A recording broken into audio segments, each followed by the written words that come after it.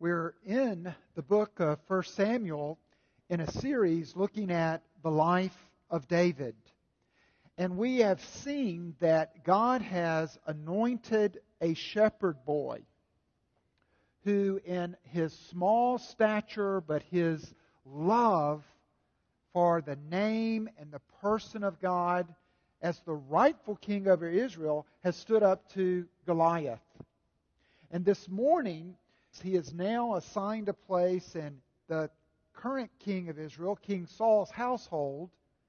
And he is still fighting, but he is also playing a lute or a stringed instrument for Saul's peace of mind.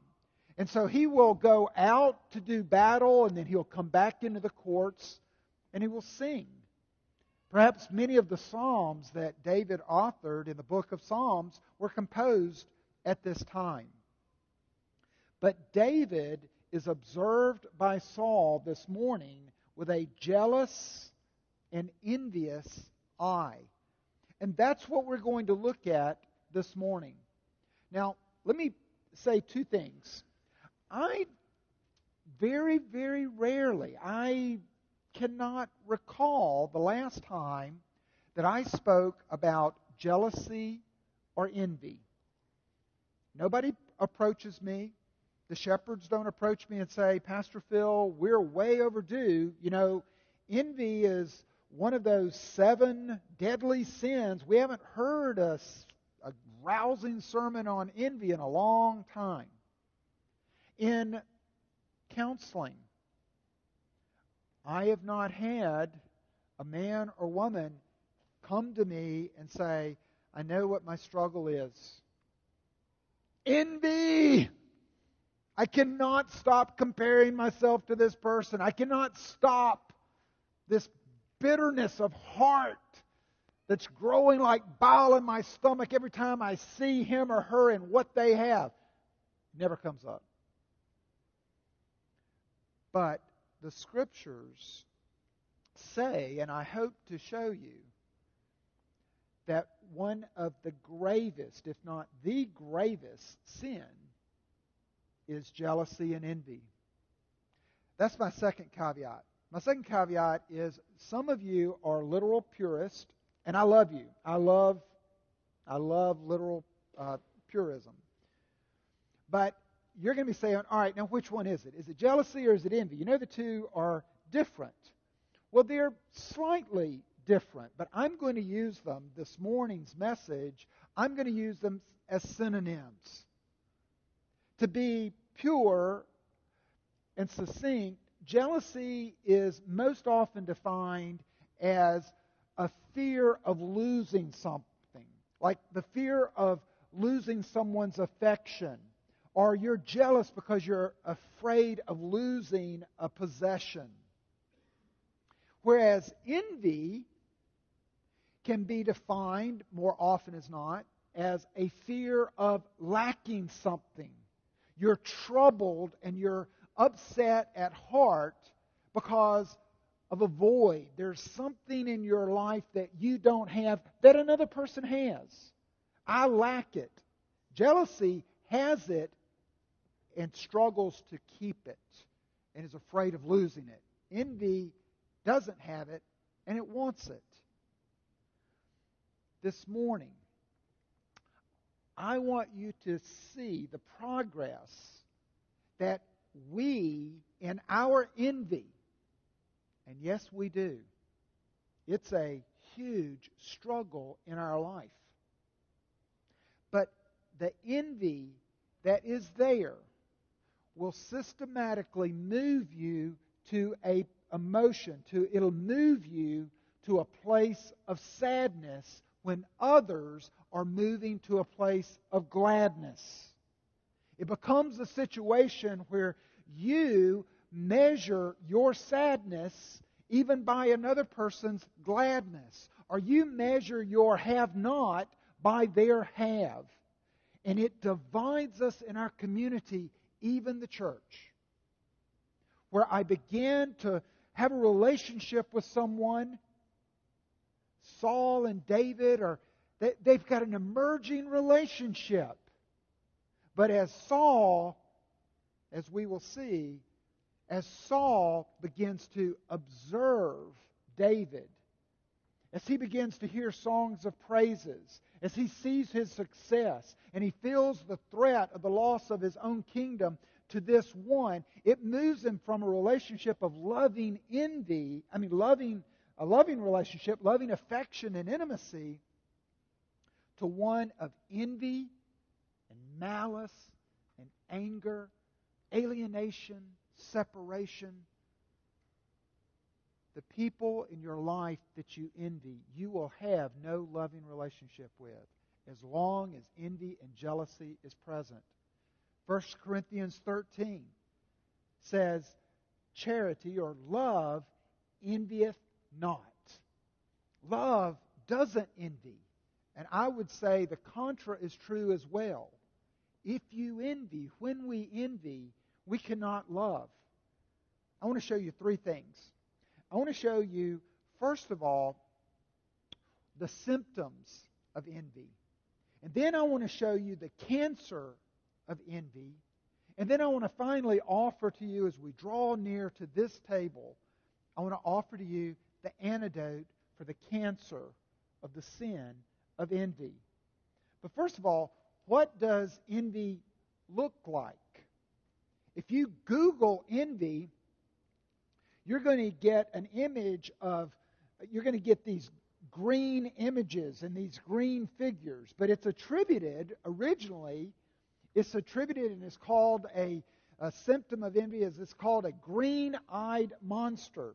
And that phrase comes from Shakespeare, where Iago tells his lord Othello, he tells him, "Oh, beware, my lord, of jealousy.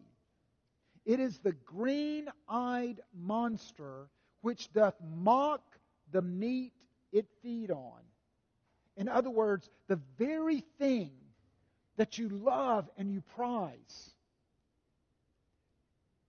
you begin to mock it out of your envy or out of your jealousy.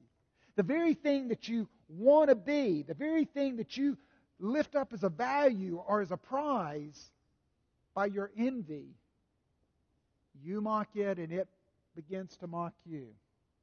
It's no real love relationship. It's an envious relationship. And that one is not dual-serving, but totally self-serving. There's three things, at least, that I see in the Scriptures here that are symptoms of envy. And the first one is that it compares verbal praises. You look into verse 6. So David has come now. He is going to do battle back and forth with the Philistines. He has slain Goliath.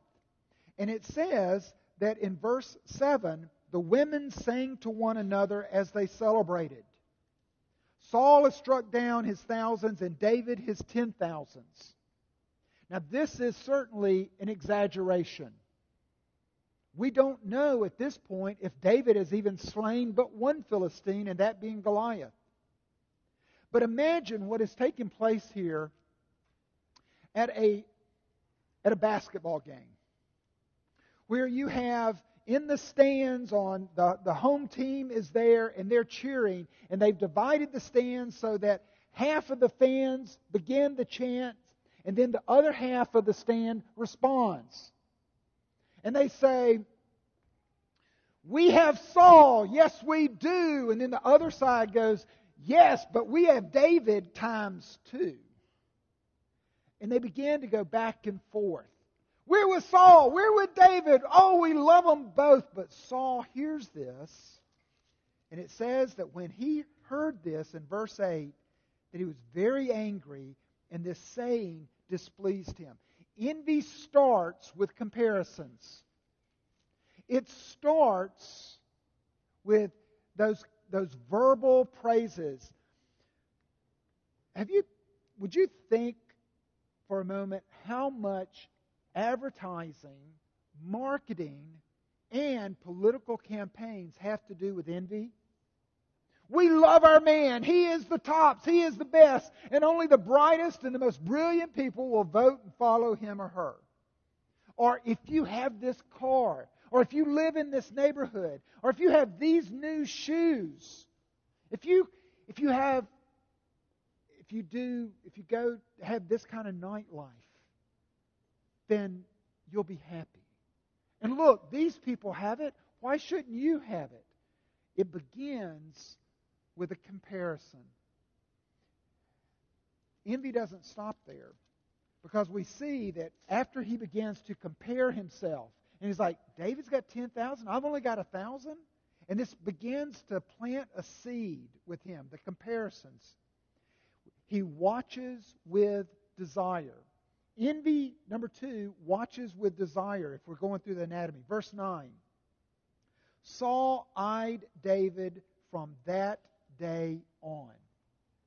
He's begrudging him. He's calculating. He's eyeing David such that he sees David and he says, he's got this and this and this and this, and I don't have this and this and this and this. Look how young he is, and I'm not young anymore. Look how strong he is, and I'm not strong anymore. Look how he goes out and comes back, and I'm stuck here at the castle. He's watching him, and he's watching every move he makes, and it is growing like bile within him. Think about it. He's rehearsing it in his mind, in his calculations. He's eyeing him. He's watching him, and he's keeping score, and he's begrudging it against him. He's saying, he doesn't deserve it, and I do. Do you begrudge anything to anyone? Do you keep score? She didn't deserve that promotion. She didn't deserve that accolade. I deserve that. Do you watch for that? Do you listen for that? Are you calculating that? When we do that, we're not able to follow the command given to us to love one another that is imaged and portrayed when we rejoice with those that rejoice and we weep with those that weep. There's no rejoicing for Saul over David's victories. There's no weeping with David. You're a long way from your father Jesse and your screwed up, dysfunctional family and your brothers. But I want to make this, I will treat you like my very own son. There's none of that. Because it leads to the third symptom of envy, raving resentment. There's a very odd verse here in verse 10 where it says, the next day a harmful spirit from God rushed upon Saul, and he raved within his house. Raving resentment. So he's comparing his lot. Saul is comparing his lot with David. Envy is born. He then watches, and he sees everything as a reason to be envious. Envy is stoked. And now it has grown, and it has grown to a point that he is seething and filled with resentment. It's not only, he shouldn't have that, he doesn't deserve that, I should have that, I deserve that, I'm the one that is the king, I deserve all those accolades, I deserve the victories, I deserve the praise and the endorsements, I deserve all of that. It doesn't just stay there. It goes to a point where he begins to even, I see with raving, I think about madmen raving. I think he's mumbling under his breath. They don't deserve that. He doesn't deserve that. And I think he's like wishing at this point that David was removed or fired or dismissed or dissed or dead. He really resents him. Now, what about this harmful spirit sent from the Lord? The best way to explain this, because it does need to be addressed, or your mind is going to stay right here and I won't be able to go forward to the second point. But the best way to see this is that God is the most equitable, fair judge and dispenser of gifts of anybody. God is fair. So we can't say that God unfairly, here is poor Saul, and he's just listening to the lute, and God says, let's mess him up. Let's send a harmful spirit. Same thing with Judas. Judas is just one of these nice little disciples around the campfire, but we've got to have somebody to betray Jesus, so send Satan into him. Peter, you don't have much of a choice. You're going to deny me because Satan has asked for you. I gave him to you. You don't have a choice. Bingo. No. If you go back to Genesis chapter 4, in verse 7, we have the illustration of the first jealousy or envy in the Bible. The first recorded instance of jealousy or envy in the Bible. Cain looks at Abel's sacrifice that is received from the Lord. A blood sacrifice is received when all he offered was a bunch of bananas. And God comes to Cain and he says, I see your heart. Sin is crouching at your door. I love that imagery. It's like sin is a predator, an animal, a dangerous animal. Cain, I'm your God. I'm your creator. I want you to be aware that sin is a predator crouching at your door. Do not continue to go in this direction. All right? Because if he continues to go in that direction, what happens? God will let him. One of the passages of Scripture that was used in my becoming a Christian is in Romans chapter 1, where we read about God's wrath. In Romans chapter 1, we read in verse 18 that the wrath of God is revealed from heaven against all ungodliness and unrighteousness of men who by their unrighteousness suppress the truth. In other words, we know the truth. I knew the truth. I would tell you there was no God in heaven, that Jesus Christ was a charlatan, and that I didn't want anything to do with this strange thing called the Holy Spirit, because I believe that it came into people, it possessed them, it made them clones at best, and it made them maniac, flaming evangelists at worst. But I believed in God. I didn't deny that. I couldn't. I didn't want anything to do with Him, but I knew the truth. And I just tried to keep it down, Verse 24 of Romans 1. Therefore, and this therefore, preceding the therefore, is we continued to go in that direction without God. We chose to not worship Him. We chose to worship ourselves and other idols and other selfish desires. And then therefore, in verse 24, God gave them up in the lust of their heart to impurity. It's the same terminology used back in 1 Samuel chapter 18, where it says, the next day a harmful spirit from God came. It meant that God will give you, if you persist, He will give you the rewards for your sin. If we continue to harbor envy, then He will pay us with envy. If you continue to harbor lust, He will give you lust. He's going to give you more. He didn't come to Pharaoh's heart, again, this same thing of a harmful spirit. God hardened the heart of Pharaoh. He didn't come and say, Pharaoh, you're a pretty nice guy, but I'm sorry. Boop.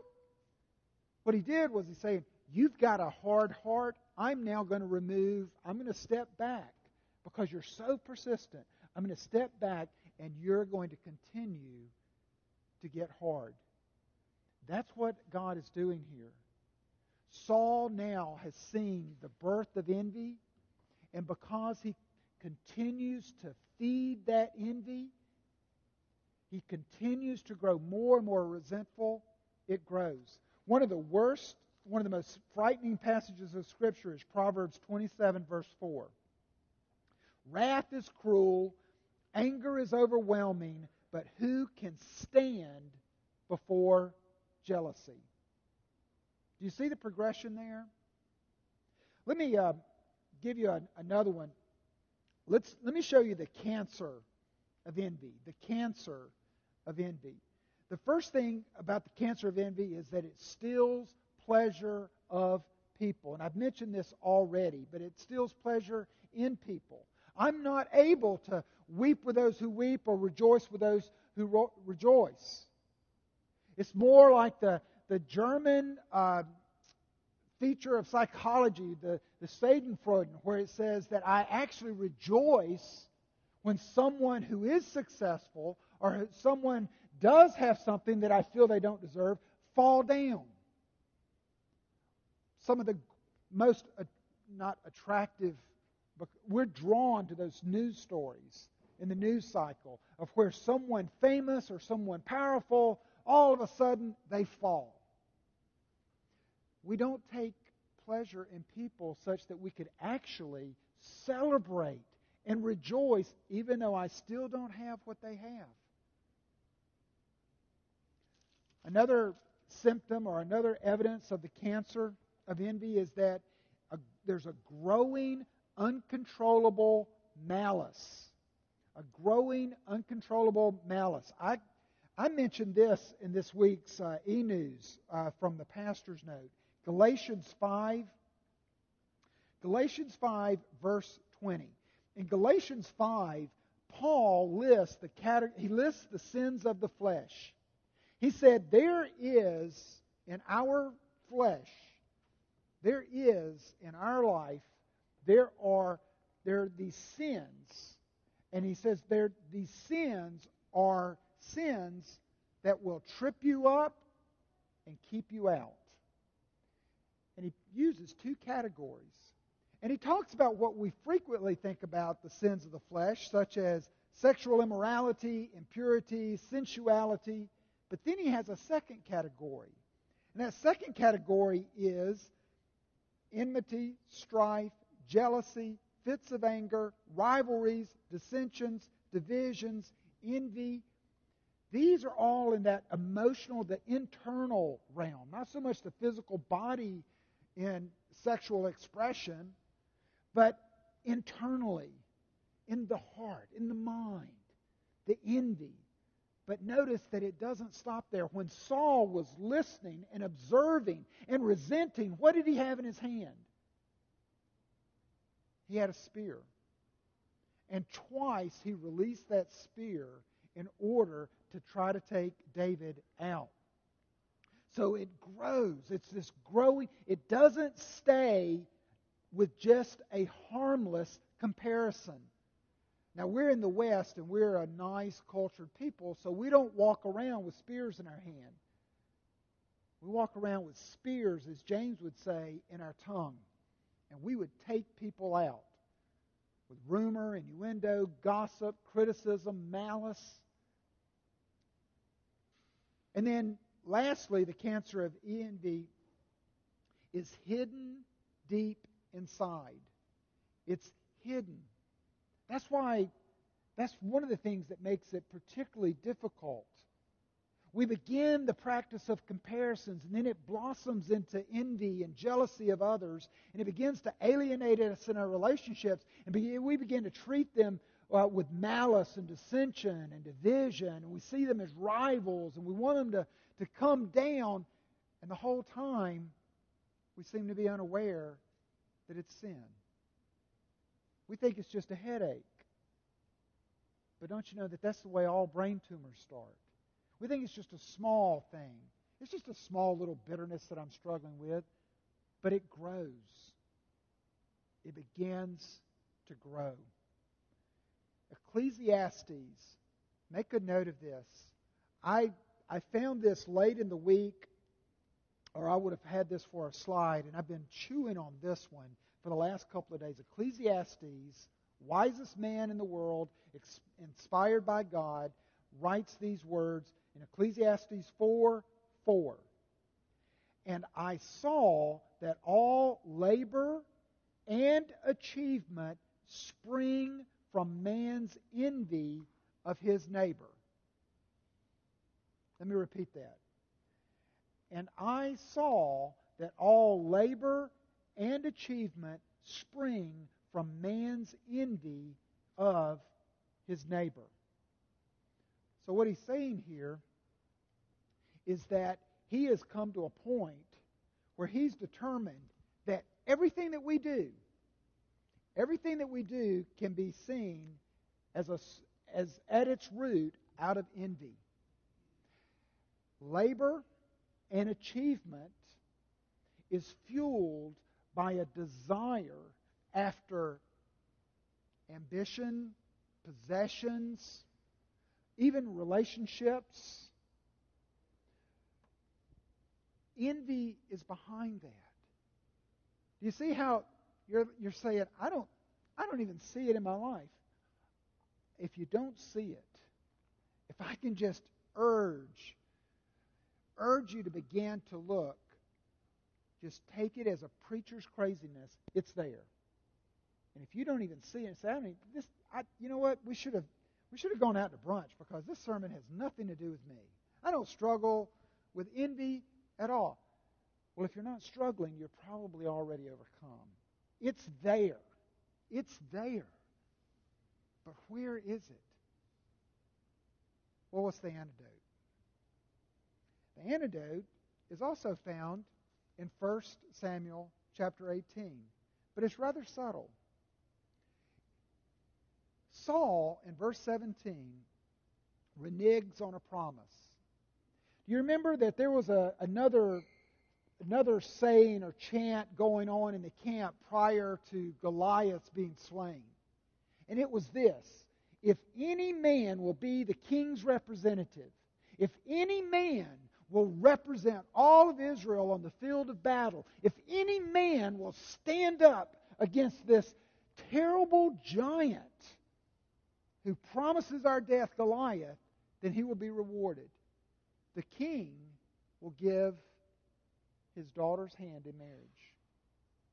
The king will give him a seat on the royal dais as a prince of Israel. The king will elevate him to this position that he now deserves. But David didn't get what he deserved. Saul gives the promise of the hand in marriage of his daughter Merab to another. Shouldn't David then be envious? He doesn't deserve that. I deserve that hand. That's not his right. I fought the battle. I deserve that. That is my right. But David doesn't.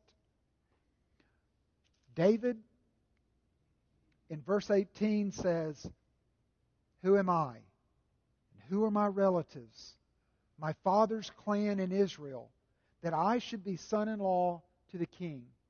David takes a very humble position based on his identity, his birth. And he said, I'm a son of Jesse. I don't treat myself like the royal anointed king. I always treat myself as the shepherd boy. I always see myself as a shepherd boy. Every day and whatever the day brings, I greet with joy and happiness. I don't see others with an envious eye such that their goods are what I need to make me happy. But he was very clear in his identity. David points to another. David points to the true David of Jesus Christ. Pilate, standing before the Jews on the day that Christ was to be crucified, in Mark 15, asked them a question. He said, "Do you want me to release to you the King of the Jews?" You have a king. This man appears to be the rightful king over Israel. This man has put himself forward as your king. Do you want me to release him to you now? He perceived that it was out of envy that the chief priest had delivered him up. The chief priests looked to Jesus and they said, the crowds are going after him. The chief priests listened to Jesus talk about the way to God, and they said, it's not only winsome, but it's true. It fits. He's the promised Messiah. But the chief priests looked at him and they said, if people go after Jesus, they won't come after us. Our kingdom is going to end if His kingdom comes. And out of envy, they killed Him. Jesus Christ, His death on our behalf is seen at this table. And this table promises the antidote and the cure for our petty jealousies and envies, and large. Jesus, like David, did not come to envy Saul and the things that he had and his possessions, though he had a right to them. Jesus looks at you and He says, though you don't deserve pardon and mercy and the promise of heaven and eternal life with God, I don't begrudge you. I don't look at you and say, you don't deserve that. Jesus is the non-envious one. He looks at us and He says, you don't deserve it, but I am glad that you're enriched by me. I am glad that you who deserve wrath are now receiving pardon. And out of that gladness and that non-envious state, as I begin to see that, how can I envy anyone? What do you have that is richer or more dear to me than that? I don't deserve anything. I don't deserve or warrant anything.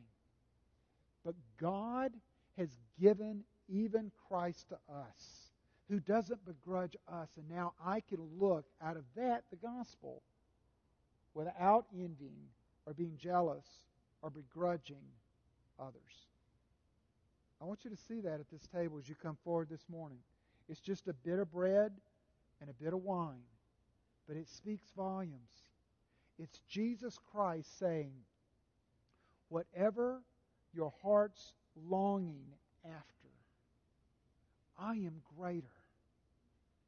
Whatever your heart is hungry for, and you feel that it will make you happy, will not be found by looking to others and then looking to me as if I'm unfair and you've got to go after those things. What your heart is hungry for is more of me. And I will feed you from the very bread of heaven until you want no more. Let's pray. Father, I ask that you set aside this table for your holy purposes. If you would come this morning, and if you would feed my envious heart with Jesus Christ, who did not envy, whose only jealousy was after me and my affections, if you would feed my heart with that, then it will not only give me pardon, but it will give me power to walk in humility toward others and in freedom in relationships, even as we walk before you. And this is our prayer in Christ's name. Amen.